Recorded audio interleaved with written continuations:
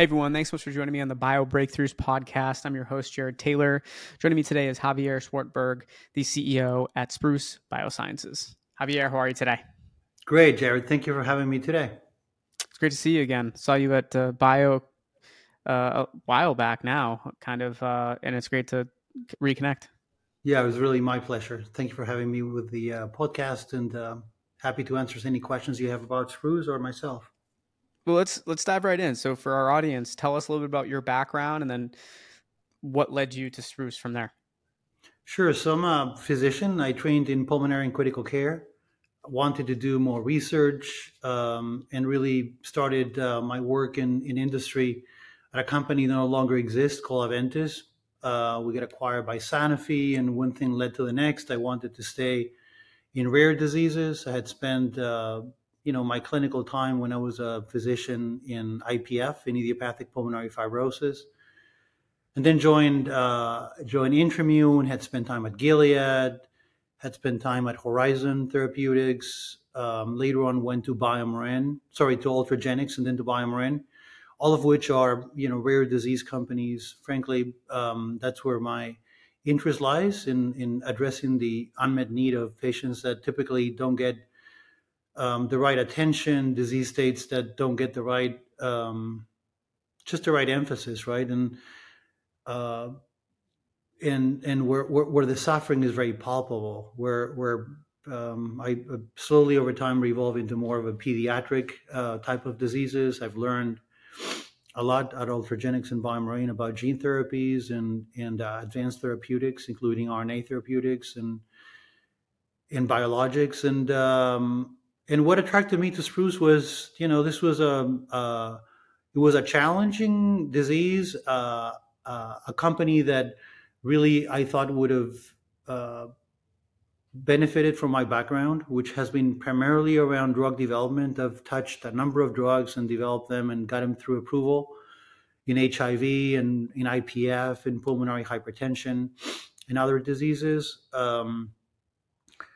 I like the fact that the disease had a very, very strong unmet need, particularly in pediatrics. We've expanded our development now to include pediatrics and hope to, align our efforts so that we, at the time of approval, tildacerfont, which is the asset that we're developing for CAH, will be available for both adult and peds. Can you shed more light on CAH and what that treatment landscape, you know, where things are at thus far? Yeah, so CAH is a congenital disease, is an autosomal recessive disease. So both parents pass on this abnormal allele, and that leads to an inefficiency or inability of the body to make enough enzyme. It's called 21 hydroxylase. That enzyme is foundational for the conversion of metabolites and byproducts into cortisol and aldosterone. When you're lacking cortisol and aldosterone in a profound way, you have an inability to respond to stress. So children, newborns, would die from CAH at a very young age upon being exposed to any type of stressor, infection, dehydration, heat, trauma, surgery. So with the advent of steroids in the late 50s, early 60s, synthetic steroids, the lifespan of those children changed dramatically. And at the very beginning, they would live no more than a year or two. And with the advent of these new drugs, their lifespan approached normal lifespans. But as you know, steroids don't come free of side effects, and in order to supplement what's missing, you need to give physiologic doses of steroids. CH is a disease that is characterized by elevated levels of androgens by the adrenals because of the byproducts. They accumulate, and when they accumulate, they go into the path where you have enough enzymes, and those enzymes typically are in the adrenal are enzymes that lead to androgen production. So they have a lot of androgen circulating. And the role of steroids, as I was saying, is a dual role: is to provide physiologic uh, to support physiologically body functions, but also to suppress the pituitary drive into the adrenal, and through that suppression, you need to give supraphysiologic above what the body needs. You need to provide excess, and that excess leads to side effects over time. So the whole premise around the therapeutic that we're developing is to inhibit the pituitary release of hormones that are going to be resulting in hyperandrogenemia. So we're not a steroidal therapy. Tildacerfont is a CRF1 corticotropin releasing factor 1 receptor antagonist that is a non-steroidal agent. So the patient will still need to take a little bit of steroids to supplement what's missing, and allow for body physiology to still function. But that supraphysiologic, that excess steroid, will not longer be needed. So, and that's a steroid that actually leads to side effects over time, right? So hopefully over time we'll be showing profound effects on, risk of diabetes, hyperlipidemia, cardiovascular risk, effects on bones, and all that stuff. So talk me through how your approach to CAH, like how it differs from the other clinical agents that are currently in development thus far. And then I guess part two of that is, you mentioned it a little bit already, but what type of results have you seen thus far? Yeah, so the CRF1 receptor antagonist, which is what tildacerfont is about, has only one other agent in that class. I believe is probably the best and likely to be most effective class of agents that are emerging as alternatives to steroids.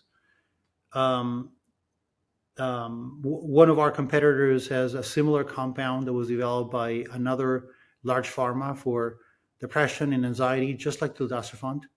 Theirs is a first generation, ours is the second generation compound. Um, they're a little bit more advanced than us in development. They will be releasing data towards the end of the year, and we believe that there's going to be significant read-through between their data set and our data set. Another company is developing gene therapy for this disease, this being a enzymatic deficiency, gene therapy, and a monogenic disease. For the most part, for most patients, there's a single mutation, as I said, in a single gene called CYP21A2 that leads to this 21 hydroxylase deficiency. Gene therapy probably will be challenging, right? I mean, it's usually this is a pediatric disease, so you'll have to treat kids that are probably 12 or older, because liver is generally immature at younger ages. It can only be administered once. It's an AAV5 gene therapy, which leads to typically immunogenicity and cannot be administered twice. There's usually innate immunity that gets activated after gene therapy, and that will require significant and strong immunosuppression, which is a problem because immunosuppression typically involves steroids, and you don't want to use extra steroids in a patient that has been taking steroids for a very long time. Then a number of other things, right? Durability is usually a problem with gene therapy, this being a lifelong disease. How long will the disease last? And will patients be covered for life or not? And, what happens if the enzyme activity goes down and the patient develops a toxicity or not a toxicity, surgery or a complication that requires more cortisol? I mean, how will they deal with that? Another therapy that's also in development, earlier in development, is blockade of the factor that's released by the pituitary at the level of the adrenal gland. Again,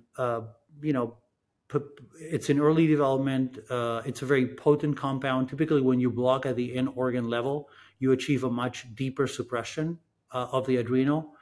And that could actually lead to a number of complications and an inability of the adrenal and the body to rescue the little cortisol the adrenal makes.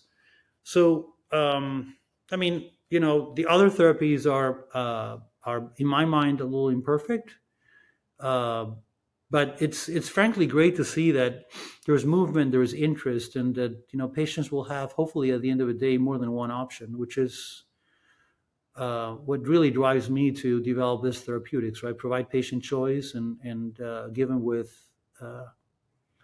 them opportunities to address their disease, patients and families. And in terms of, we always like to talk about future outlook here, right? Where do you see things changing over the next 5 to 10 years in regards to these treatments and these patients?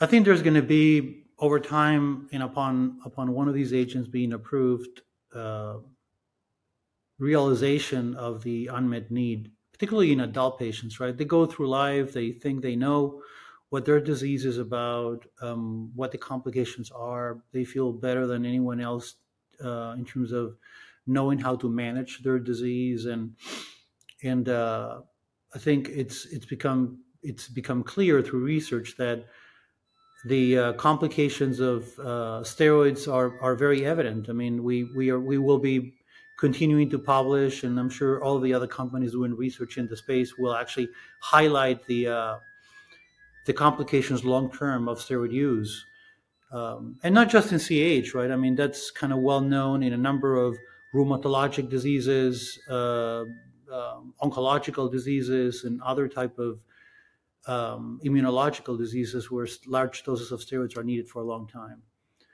Um, so I think that when the first agent comes in, that typically leads to a more intense market interest. Investors become um, more enticed with the opportunity. I mean, it happened. I'll give you one example. When I was developing pirfenidone for IPF, the market frankly opened up, and Boehringer Ingelheim developed nintedanib. Intermune was developing pirfenidone, acquired by Roche, and now there are a myriad of companies doing research in IPF. Same story with HAE, and a number of other diseases. I mean, uh, Solaris faced, all of the complement inhibition companies. I mean, so there are a number of stories where, there are no therapeutics, or the therapeutics that are available are suboptimal, and then, research starts, and that leads to a lot of